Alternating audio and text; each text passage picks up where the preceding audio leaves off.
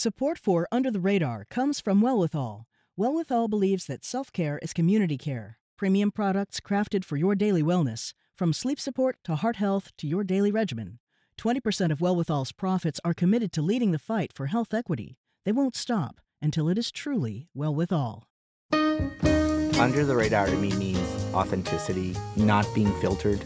It's a window in on the local stories that touch our lives. And there's a huge void in the traditional media covering these new faces of Boston. You may not be looking for a particular story, but when you hear about it, you're engaged. Under the radar means ahead of the curve. It's also perspectives. How does this particular story affect a community or a neighborhood? I'm Callie Crossley. This week on Under the Radar with Callie Crossley, Beyonce and Jay-Z's new album lights up the City of Lights. Amazon, Apple, and Netflix sign celebrity production partners, plus Bill and Ted may have new excellent adventures. It's our pop culture roundtable. Later in the show, a Massachusetts woman found a pathway to grace on a Plymouth walking trail. I was looking for a quieter, more peaceful place that I felt was right next to me, but I couldn't get there. I couldn't find my way there. So I was looking for a way from the chaos and confusion of my life to a more peaceful place where I could function. And Barry Jolis on turning her pain into purpose on the Grace Trail. But first, joining me from the studio, Michael Jeffries, Associate Professor of American Studies at Wellesley College. Hello, Michael. Hi, Callie. Also with me, Rachel Rubin, Professor of American Studies at the University of Massachusetts, Boston. Welcome back, Rachel. Thanks, Callie. Well, let's jump right in. When Beyonce and Jay-Z do something, they do it big, and this time they did it secretively as well. They dropped a new album, and this is the third coming after their individual albums, which dealt with their infidelity. People were freaked out. But the big thing about it is that they taped one of their signature songs, or the one that they released, at the Louvre in Paris. Goodness gracious. Let's take a listen to a cut from the new album called Everything Is Love. Give me the ball, take a top shift. Call my girls and put them all on a spaceship. Hang one night with Beyonce, I'll make you famous. Have you ever seen the crowd going X? So there you go. There's a lot going on. Some of the music critics, Rachel, have commented on the mix of genres.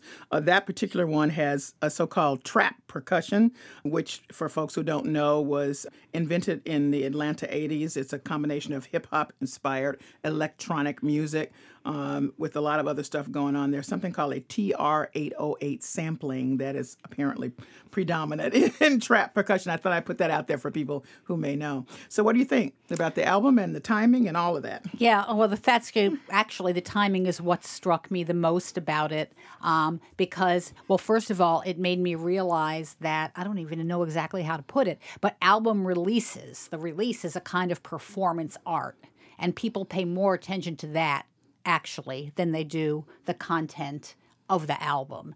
And so I think that's an important cultural shift. You know, I want to call attention to it. And, you know, I'd be interested, Michael, to hear if you have any thoughts about, like, what that means. It also, because of all of the careful structuredness of this, I personally think it is a reminder of the careful structuredness of the previous ones you mentioned, right? The ones about so-called infidelity, that this is all sort of part of a plan. So that was Beyonce's album, just so people remember, was Lemonade. And then it was 444, Jay-Z's album, which responded to that in a way. Michael. Yes, and then this album sort of, as you suggested, wraps up the trilogy, right, and offers a kind of resolution to the marital strife that has been depicted on the first two albums. So it does fit very kind of nicely into a story. One of the other things I like about the clip we played is it shows the evolution of both of these musicians, both as individual artists and as collaborators.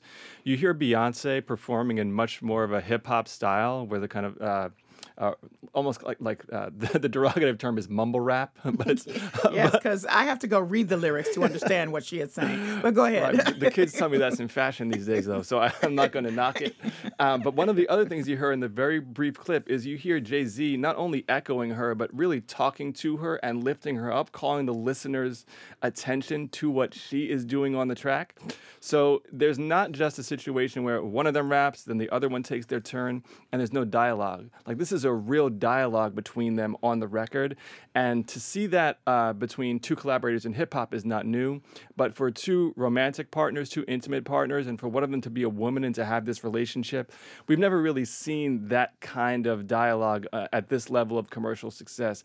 And again, Beyonce just doing this, when you think about where she started as a pop and R&B artist with like "Can You Pay My Bills," right? Like that type of Destiny's Child sound that she had now, versus a kind of unapologetically black South hip hop sound. She's made an incredible journey as an artist, and she pulls it off.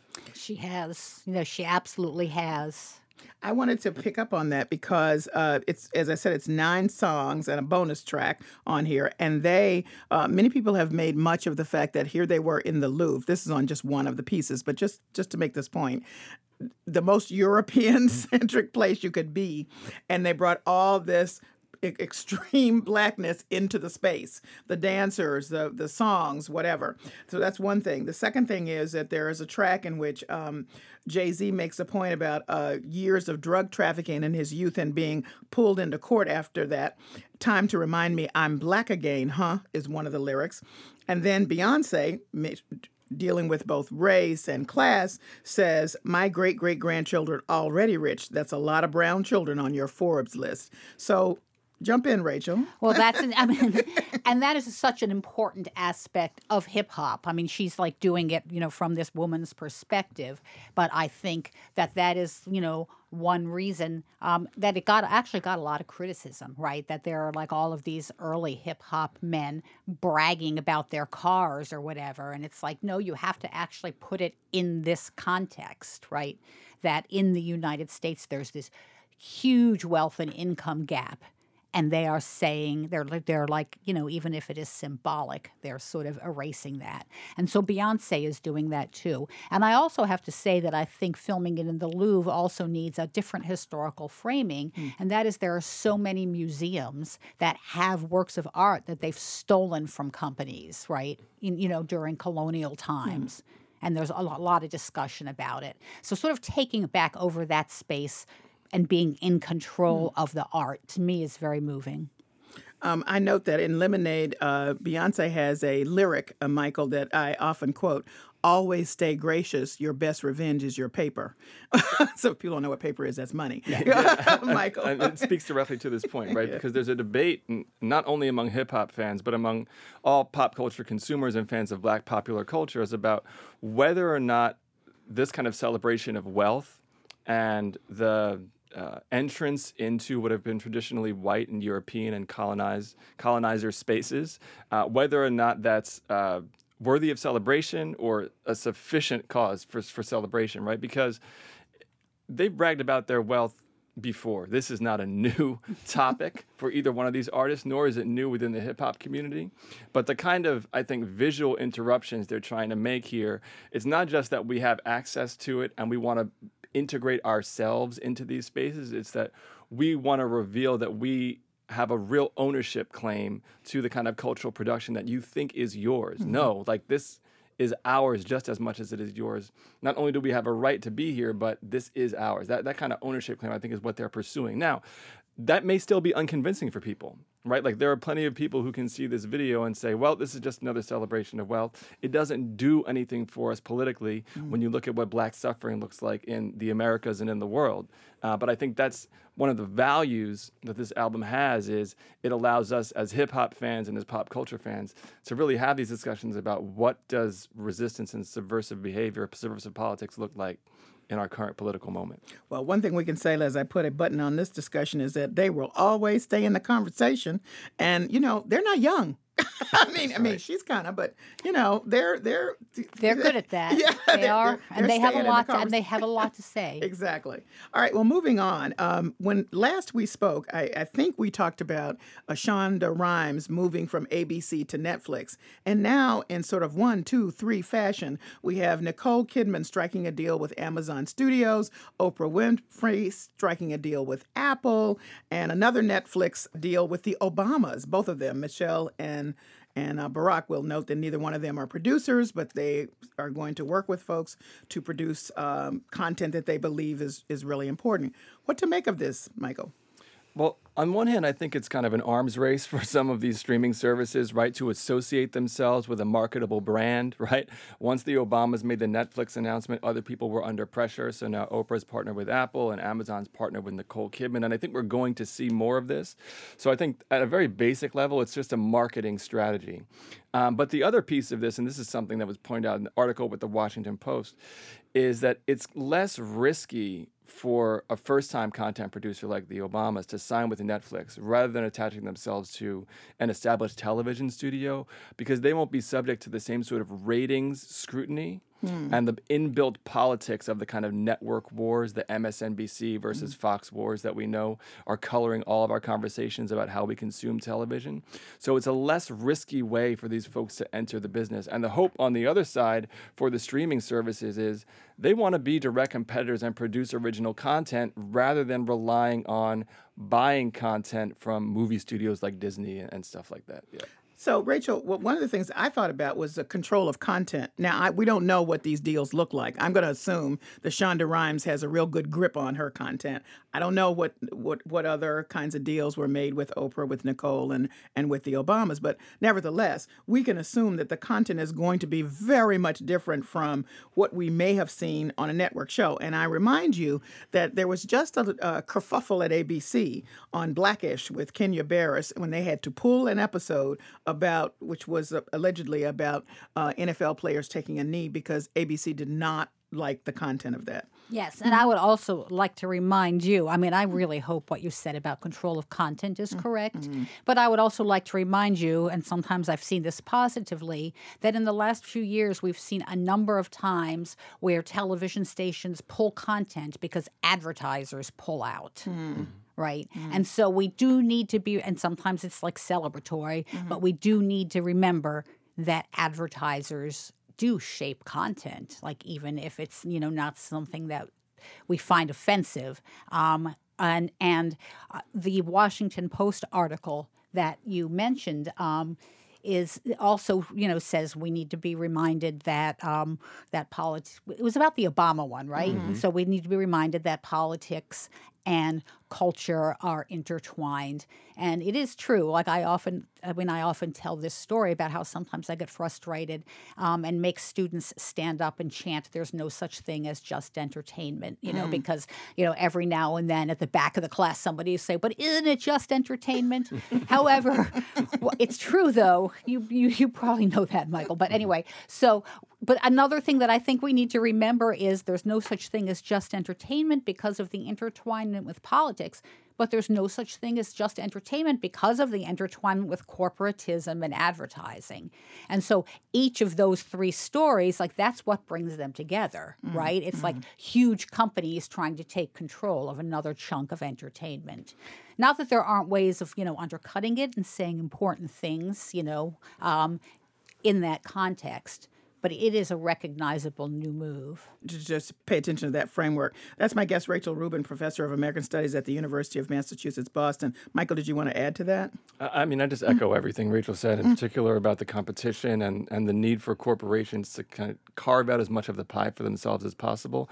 I think we're all fascinated to see what actually comes out of this. With Oprah, she's a professional, right? She's been at this for a while. We have every reason to believe she's going to continue with the same sort of mode of storytelling that she's done so far, but we really have no idea what to expect from the Obamas, and they haven't given us very many hints. So I think it's something to pay attention to. Well, Nicole is a professional too, so yes. I think because of her involvement with Big Little Lies, that series, and she, and that was a series that some folks did not support, so they really struggled to get that on. She and the other actress whose name is escaping me right now. But anyway, they got it on, and I think she's pushing for something else too. So let's talk about reboots. Reboots are hot all of a sudden. We had spoken about the reboot of Queer Eye for the Straight Guy. That's what it originally was called. That was the old series with Ted, who's on CHOP now, if people are trying to remember that. And there's been one season of the new reboot of Queer Eye. So let's listen to a trailer of it and let's talk about what this means. We all got to come together in a way where we can understand each other. You guys show me how good my life can be if I just cared. All of this only works because you were ready for it. So that was a clip from the new Queer Eye. That's the reboot that is airing on Netflix. Again, it was a remake of the original series, which aired, I don't know, about 10 years or more ago. I am here. If you're just tuning in, this is Under the Radar with Callie Crossley. I'm Callie Crossley, and here with me are Michael Jeffries, Associate Professor of American Studies at Wellesley College, and Rachel Rubin, Professor of American Studies at UMass Boston. And we're talking about latest pop culture news like the Queer Eye reboot. So what happened here is that they've up for the second season. First season was mind-blowing, and they're doing all kinds of new things in the second season, making over a transgender guest, a woman. They're expanding what the original purpose was, and I wonder what you thought about it, Rachel. Well, it's very interesting because, I'm sort of torn between like being happy for cultural visibility of marginalized groups. But then there's a sort of way of taking something that is very usefully a subculture, right, and turning it into sort of a mainstream culture. So, that we have to sort of watch this and tease out both of those things. Michael? Yeah, I think it comes at an interesting moment. I think we can't live under this false pretense anymore. But I think many folks thought that the gay rights story was sort of already told and we had arrived somehow. Yet, again, many people I do think thought that. Well, we got gay marriage, so we don't have to talk about that anymore. But the reality is, LGBT people in this country are still facing all kinds of horrid discrimination. Microaggressions, stereotyping, physical violence, and hate crimes. So we don't want to lose just the basic power of seeing positive, healthy representations of queer folk on television, especially in this political moment when they're under attack from so many angles. Another piece of this story with respect to the reboot of Queer Eye is there are two gay men of color, I believe, who are front and center. Yes. And I think you spoke a little bit to the diversity of stories that we're seeing on this screen, which is far broader than the range that we saw during the initial kind of show, right? The initial Queer Eye show. And that's powerful. It's powerful not only because the general public gets to see a broader range of representations, but for people who consider themselves members of the LGBT community, they're starving for those representations as well. Right? This isn't just about straight consumers and mainstream society. This is about folks getting a chance to see themselves on screen in ways that they really haven't before. So I'm sensitive to the need to pay attention to how this is being kind of mainstream and packaged for an acceptable audience. But I think it's already proven itself to be far more radical than the first time it was on television. I really also, Michael, I just really hope that they'll add class to that too. And they may well, because they are 5 successful guys who are the stars of this show. I'll note that with regard to the gay man who's a part of the queer cast, who is a person of color. Well, there's 2 of them, but I'm talking about the black men now. He was in a show where he was alone driving a guy who was, looked like he was pretty much a white supremacist. He had all the entrapment in the house and all of that.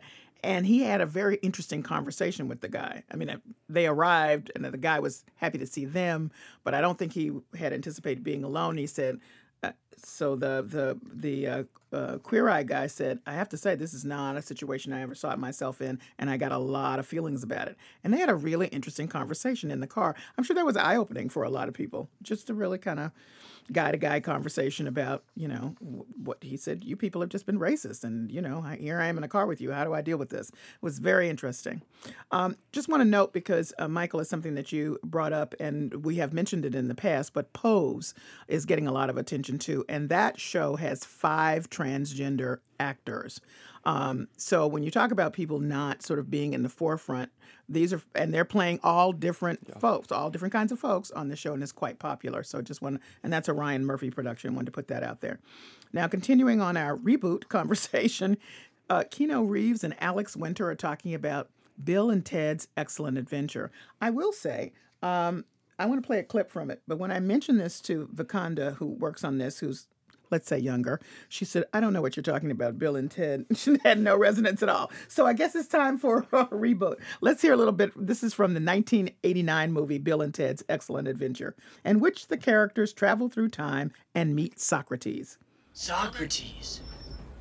Hey, we know that name. Yeah. Hey, look him up.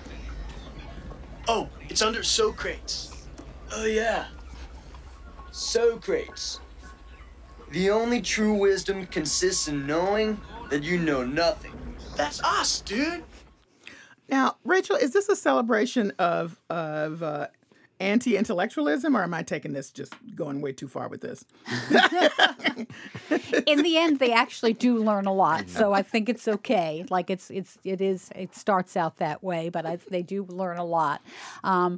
It's a very interesting. I mean, one of the reasons. Well, there's two reasons I'm interested in the remake, and one is that it's a remake, so the two characters who were high school students in the original are now like middle-aged fathers. Oh, okay. So like it's a movie about aging, but it's about time travel. Huh. So Okay. that sort of confuses me because they could just, I don't know. Oh, but that's interesting. That's more interesting. So to it's me. going to Yeah. comment, you know, Yeah. it's going to, I mean, it was a very self-reflexive, the first two to begin with. So I think there's definitely going to be a lot of processing of aging. But the other thing, and you guys, Michael, you can answer this for me maybe. So the way they time traveled in the first two movies was in a phone booth. We don't have phone booths anymore. Well, they're going to have to come up with They something. can't time travel in somebody's, smartphone, right? I mean, so I don't know how that's going to happen. Uh-oh, a production dilemma. I mean, it sounds like maybe you're the target audience. Really, because this was not I had no resonance with these people when they were there out the first time around. Yeah, but it's intriguing, I think, because I do kind of have a similar reading of the first one, in that I thought it was kind of an educational film. I really did. It was. They're at least curious. You know what I mean? Like that's the first. No, they're curious, and like people watching it would learn about various, Socrates is one, but there were a lot of others. That doesn't mean it wasn't fraught in all kinds of ways, right? Like we may go back and be like, wow, that was really problematic the way they were teaching the audience. But I think this is another opportunity to see like how far we've come in terms of, middle-aged men and the idea of introspection and being a lifelong learner, right? If those are the themes that we're going to get from it, I think it could be valuable. If it's going to be another sort of entertaining film that has lots of hijinks about middle-aged men acting like boys, then I don't have a lot of interest in it. That's for sure. And if they don't do at least 50% of the child care.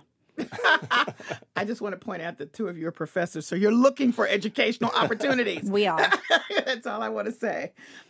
There's a couple things that have come up, one a movie and one a TV series, and where we're once again dealing with the question of stereotyping groups or looking for a villain in someplace else. The first is a movie called Peppermint, which stars Jennifer Garner, and there's been quite a lot of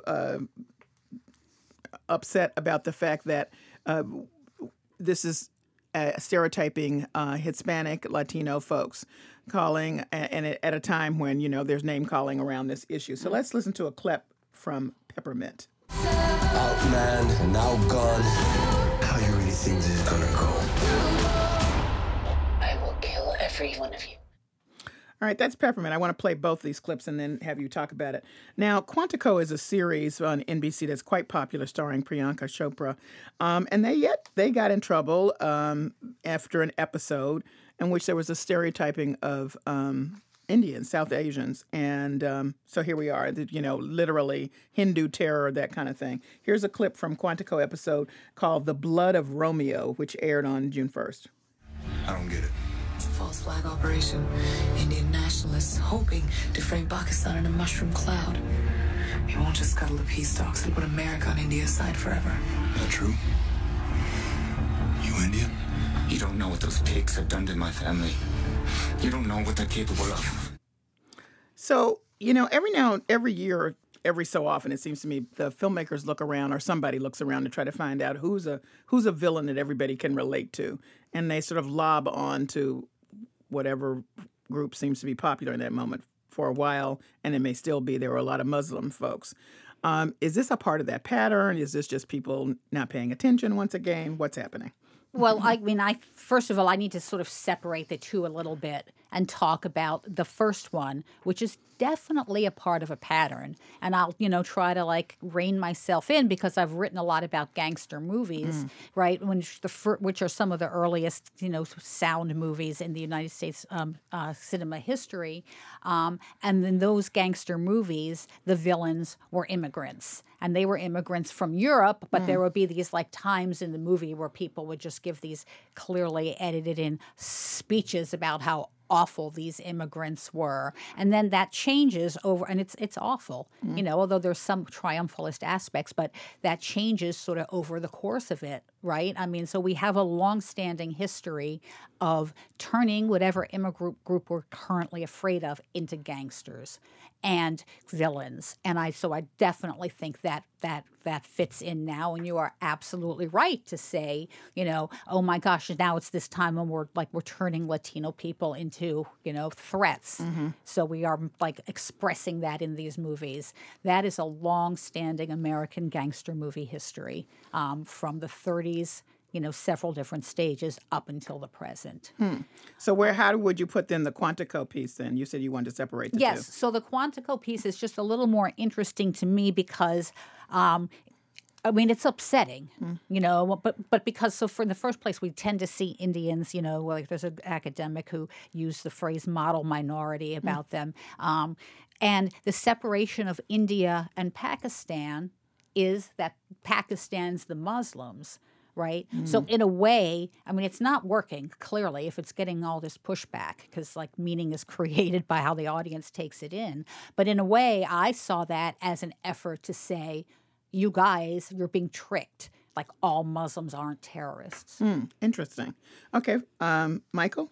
Yeah, and I think Chopra actually apologized for it or Yes. made some statement. So, and then I think clouds it even more because it suggests that she also kind of views it as harmful and problematic. And I think her position in all this is one of the really interesting stories because she's one of the few South Asian women in a starring role on mainstream television. And so many of the other characters who appear are either stereotypes of immigrants or stereotypes of military folks or terrorists. She's in a really unique position as someone who's breaking up that stereotype. And it speaks to the need for just a much broader representation. You're so right to point out the history of gangster movies and criminalizing immigrants in these movies. There is a long tradition, and the answer is not just to erase all those characters from the screen, but to broaden the representation of Latinx people, of South Asian people, such that the stereotyping ceases to make any kind of sense. And that's really why Quantico, I think, was and remains an important show because of Chopra's role in it. And I think her role going forward is worth paying attention to, even though she doesn't have that much creative control right over the lines in the script. It's another piece of the story. If you're just tuning in, this is Under the Radar with Callie Crossley. I'm Callie Crossley. I'm here with Michael Jeffries. You just heard him, and Rachel Rubin, our pop culture contributors. And we're talking about the pop culture news you may have missed. Well, let's go to something that's a little bit more uplifting. Women ruling at the box office. So Ocean's 8 blew everybody out. I should note that I did not know this until now. It led all movies for between June 8th and 10th. $41.5 million, but more. They made more money than all the other Ocean 8 films. Those are the ones, including George Clooney, Matt Damon, and Brad Pitt. Let's take a listen from a clip from Ocean's 8. In 3.5 weeks, the Met will be hosting its annual ball, and we are going to rob it. Lucky you. $16.5 million in each of your bank accounts 5 weeks from now. That's a lot. Well, I'm excited and I haven't seen it yet. I just haven't had a chance to go. Have either of you seen it? No. At all interested? Seen the others. All interested? I will see it eventually. Okay. So what do you think about are women ruling, or is this a fluke? I think it's happening. Okay. I think it's happening slowly but surely. We're seeing a whole lot of inroads in terms of people being able to dismiss the myth that women leads can't carry films like this. So in 2016, USC did a study of the 100 top grossing action films. There were 34 women leads, and of those 34, only 3 of them were women of color. So 100 top-grossing action films, only 3 women of color as leads or co-leads. And we're starting to see this go away gradually in the movie industry. It only makes sense. It's crazy that we're still talking about this today, given the Oscars So White campaign and all the proof that studios now have that women can lead and succeed in comedies, that women can lead and succeed in action films. And I think the next step is, again, giving women more control behind the camera as cinematographers, as directors, as executive producers, and screenwriters. Before you talk about Ocean's 8, Rachel, I want to play a clip from Viola Davis's new action flick, because Michael's talking about women leading in action films. She has a new one coming out, and this is a clip from her movie, which is called Widows. Something happened tonight, something bad. Our husbands aren't coming back. We're on our own. They stole a lot of money. And now people want it from us. Now the best thing we have going for us is being who we are. Why? Because no one thinks we have the balls to pull this off. Drop the mic, Rachel. Great use of balls. What do you think? Yeah. No, I actually agree with what Michael said, and I do think, there is change. I mean, I think there are definitely times when I get down and say, "Oh my gosh, it's not getting any better." But I would like to add an aspect of analysis here that we haven't taken up yet, and that is how much women get paid in these roles compared to how much men get paid. Yeah, that's true. Right, there's been some attention to that, but not, and it's just such a huge difference. Huge difference. And I don't think there's been enough attention to that. So we need to just sort of remember. You're absolutely correct. It's a business. I know. It's work. Well, off the screen, but on the page, and it'll maybe end up on the screen, Marvel Comics, which everybody knows is ruling the big screen right now with all of the films, Avengers and this and that, hired a young woman, Gabby Rivera, and she is queer. This is her definition for herself, and Latina. And she's writing a queer Latina superhero. Seems obvious, but doesn't usually happen. So it's just pretty interesting on 2 fronts. First of all, they hired her. And second, she's doing this hero. Response. I'm actually really excited for this, in part because this is maybe a little bit particular to those of us who study culture in the academy, but if you look at the history of like comic studies and fan fiction and that sort of genre, there are all kinds of queer interpretations of comic book stories and comic book characters and superheroes. One of the canonical examples of this is the Batman and Robin relationship, right? It doesn't take a queer theorist to have a queer reading of that relationship.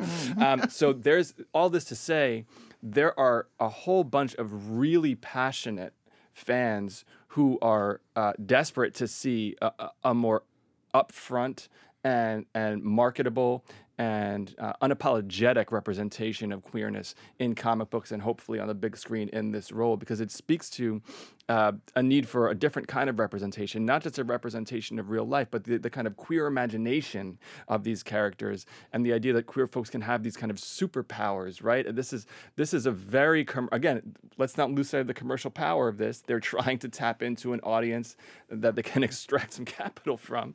But nevertheless, there's a huge opportunity, I think, to have a broader range of representations and to give folks representations that they just haven't seen before. Oh, yeah, absolutely. I mean, I remember how much in the comic book world people talked about it the first time a character came out. It was huge. And I actually can sort of picture it on the page because he's fighting someone and he goes, pow, I, pow, am, pow, gay, and it's like this very dramatic superhero moment. But it's been decades, And so, this is really, really, I think this is really important, and it is more than one aspect, to sort of add to what you're saying, like there are a lot of people who have done readings of superhero comic books to say, look, they are definitely showing that there's something different, right? They're setting aside difference, and that comic books in various ways were early representers, for example, of AIDS. But in this case, the thing that has really, really gotten to me, as the most wonderful, useful thing about it is the character who's a queer, Latina woman. Her name is America. And I missed that point. You're right. Wow, that's very interesting. All right, well, we'll be looking for that. I'm sure it'll end up on the big screen because Marvel's putting all their characters on the screen and making tons of money doing it. Because you say it's all about commerce, Rachel. We can still work with it. Okay. For people who may have thought that Colin Kaepernick, and that is a former San Francisco NFL player, might have gone away, or his story has gotten sort of subsumed in lots of other political things going on with the president and the NFL and the First Amendment and blah, blah, blah. His personal story, however, is about to be made a part of a series, and it is going to be produced by Ava DuVernay. When people know that name from Selma, and then her most recent Moment in Time. No, that's not Wrinkle in Time. A Wrinkle in Time with Oprah. So first, let's listen to a clip from Colin Kaepernick, who rarely speaks, but he won an award in Amsterdam where he received Amnesty International's Ambassador of Conscience Award in 2018. While taking a knee is a physical display that challenges the merits of who is excluded from the notion of freedom, liberty, and justice for all, the protest is also rooted in a convergence of my moralistic beliefs and my love for the people. Seeking the truth, finding the truth, telling the truth, and living the truth has been and always will be what guides my actions. So a whole series, and it's about his high school years. So it's like what formed him before he got to the point where his conscience said to him, I want to make a protest about police brutality and African-American men particularly. What do y'all think about this? He has an interesting backstory because he's adopted. Yes. And his birth parents, one was black and one was white, and he was adopted into a white family. So there's a lot to tell just with that backstory alone, in addition to his athletic success and his intellectual development. I think what's going to be interesting is how explicit they try to make the connection between Kaepernick as a fully formed activist and organizer today and who he was as a child. Because to me, that's a difficult line to toe. We all changed so much from the time we were in high school to the time we're 25 years old, 30 years old, and that's exactly right. Yeah. So his image, the iconography of Kaepernick has become so huge now. People are going to be looking at it through that lens and looking for today's Kaepernick in the depiction of Kaepernick as a child. And I'll be interested to see how DuVernay, Kaepernick, and the other folks play with those expectations and try to disrupt those expectations and show vulnerability and a lack of clarity and someone who's searching, and the kind of angst that we see in so many of these coming-of-age depictions. But like I said, the details of his life alone are worthy of being retold. Rachel? And I think you're making a really important point, of course, because like when we go into looking at things that are biographical, we sort of think they're like somehow a perfect like snapshot instead of they're their own argument, and they, decide what to show and what not to show, and it might not even always be actually historically accurate. And so it would be very interesting to see like what points they're trying to make about what led him to this moment. It's the whole thing has been very interesting for me. Especially as a Baltimorean, because like we know all the verses to the Star-Spangled Banner. And like in my high school, we spent actually a great amount of time talking about how racist a couple of them were. And so it's sort of shocking that like you get in trouble for calling that out. All right, well, we're going to leave it there. I thank you both for joining me today. Thank you. Thank you. Michael Jeffries is Associate Professor of American Studies at Wellesley College, and Rachel Rubin, Professor of American Studies at the University of Massachusetts, Boston. Coming up, in a moment of pain and sadness, Ann Barry Jolis asked for grace. Years later, she was inspired to create the Grace Trail in Plymouth, Massachusetts, as a tool for building resilience. Now, thousands have walked Grace Trails across the country and the world. Ann Barry Jolis and the Grace Trail. That's next. This is Under the Radar with Callie Crossley. I'm Callie Crossley.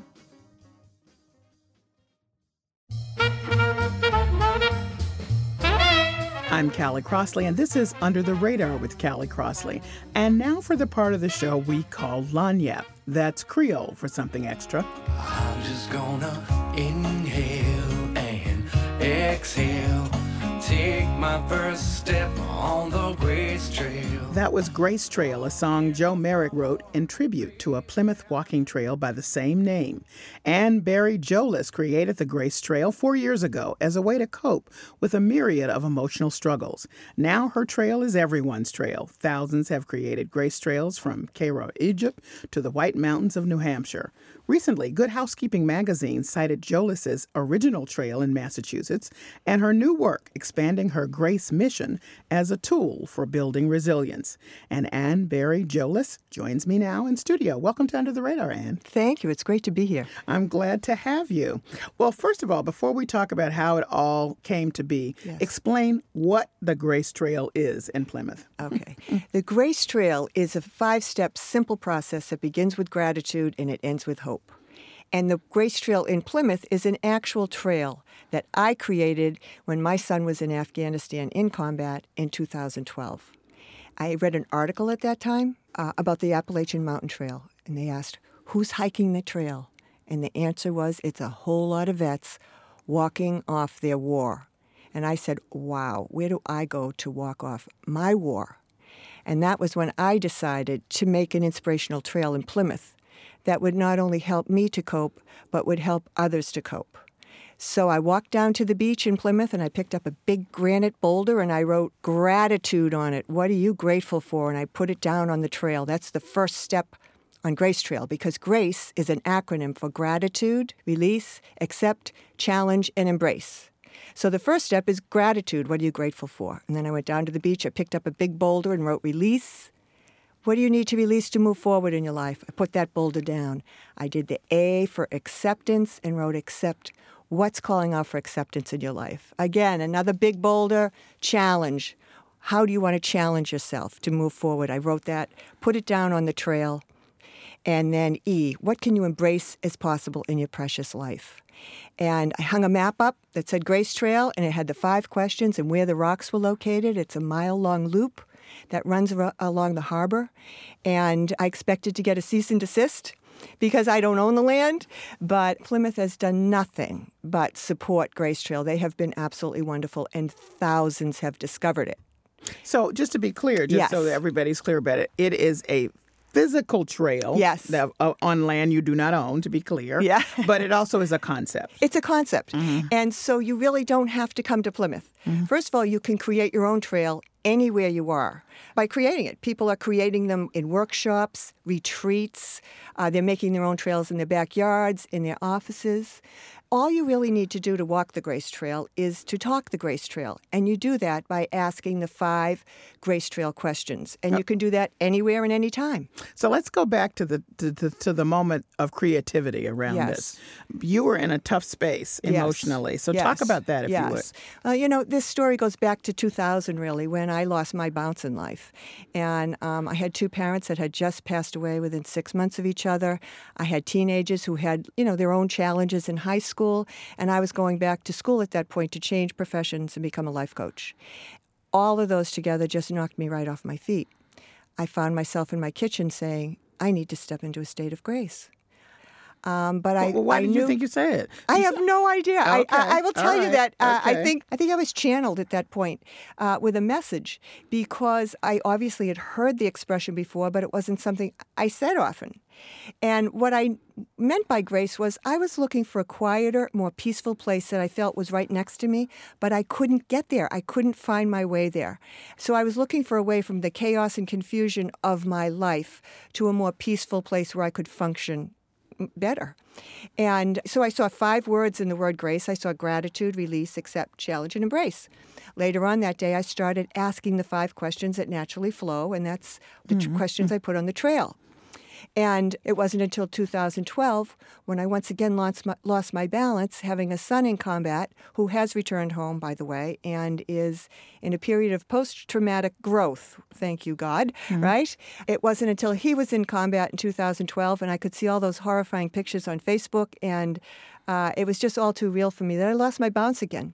And that was when I reached out and decided to make a trail. And so this wonderful concept of grace that I had been working with and using for a decade all of a sudden manifested itself on a trail. which at that point I had no intention of it growing to the point it's growing, because people are walking it all over the country and elsewhere. So let's talk about why you think, what's the difference between a walk in the woods and the Grace Trail?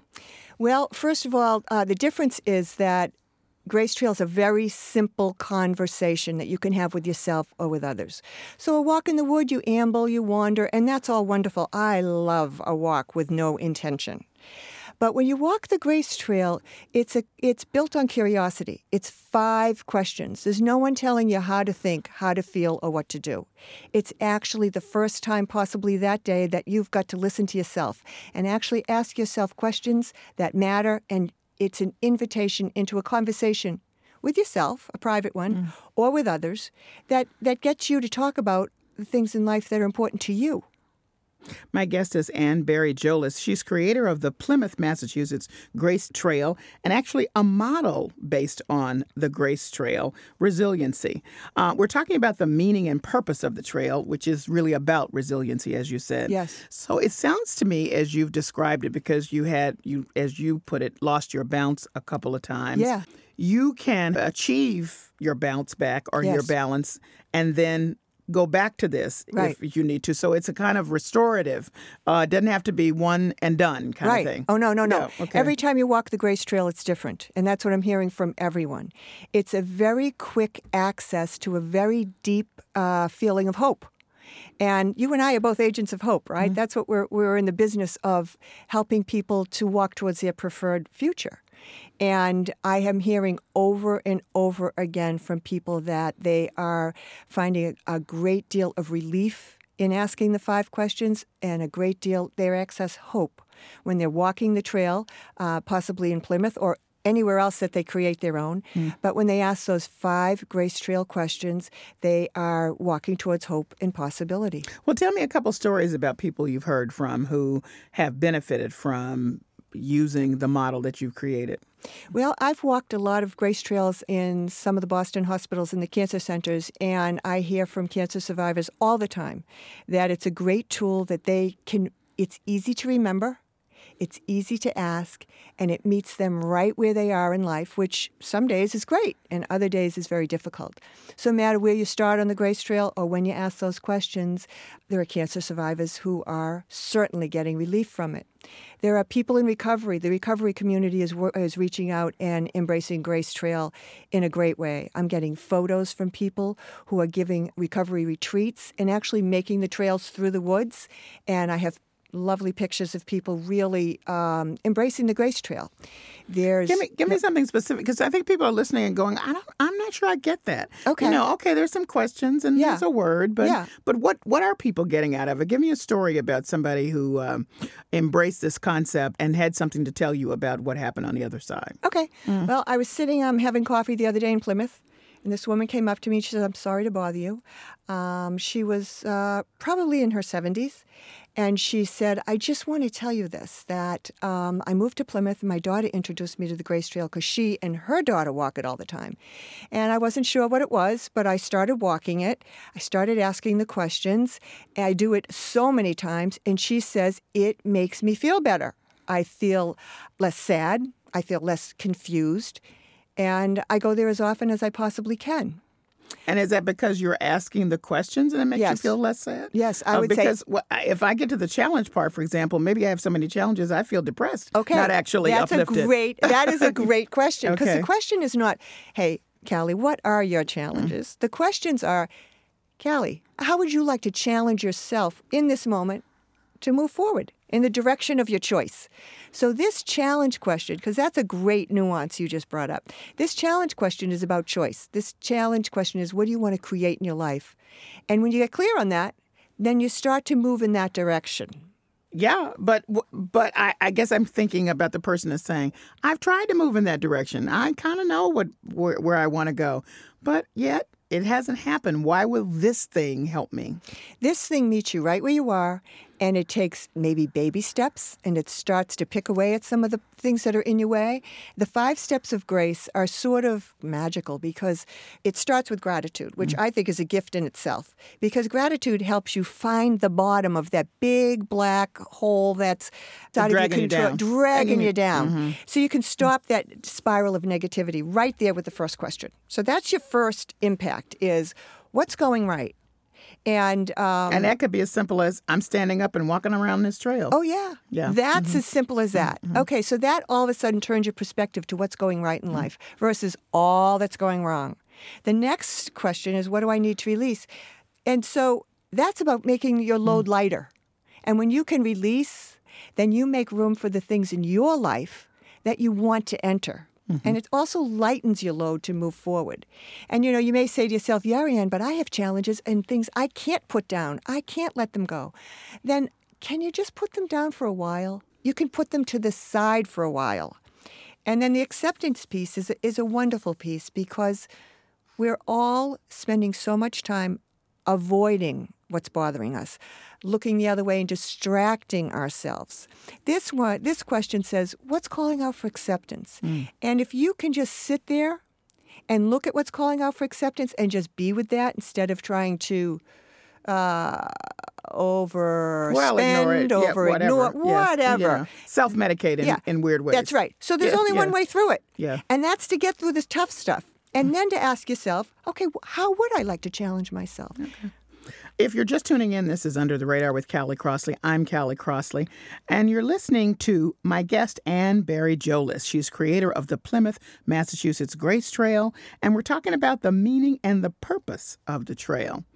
Now, the gratitude movement is huge. And would you put your Grace Trail, inside that movement? That's the first step on the Grace Trail. Okay, so it's a part of that. It certainly is aligned so closely with it. But the gratitude only goes so far, as we all know. But believe me, it's an underutilized gift. But the nice thing about the Grace Trail is then you then have a path towards hope and possibility that gives you more depth, more breadth. Based on gratitude. Based on gratitude, because it's so nice to start with gratitude. Right. I don't think we can do that enough in life, is to just keep asking what's going right, because that's a gratitude question.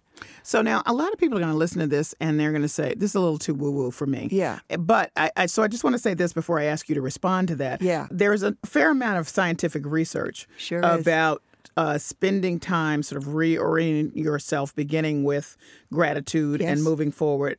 That it does take you to a different place emotionally and psychologically. So we're not just talking all out of our armpits here No, today. we're not. No. Ann. Okay. But how do you explain it to people when people say, I don't know, that feels a little too weird to me? New agey, if you will. Well, how do you say to them, well, no, actually, it's not? I say, try it. I really challenge people out there to ask the 5 Grace Trail questions and then see how they feel. I can quote all the statistics on gratitude. I can tell you the neuroscience of each step on the Grace Trail. And, really it comes down to, are you willing to just give something new a try? Well, here's something else. Some people are willing to do it, and they're creating, as you said, their Grace Trails everywhere. One that I was interested in close by us is in the White Mountains of New Hampshire. Yes. There's a wonderful professor at Berkeley, Steve Wilkes, who's done amazing work just sort of capturing the sounds of the White Mountains. So I want to give people a listen to. If you're walking the trail and creating your Grace Trail in the White Mountains, this is a little bit of what you'll hear.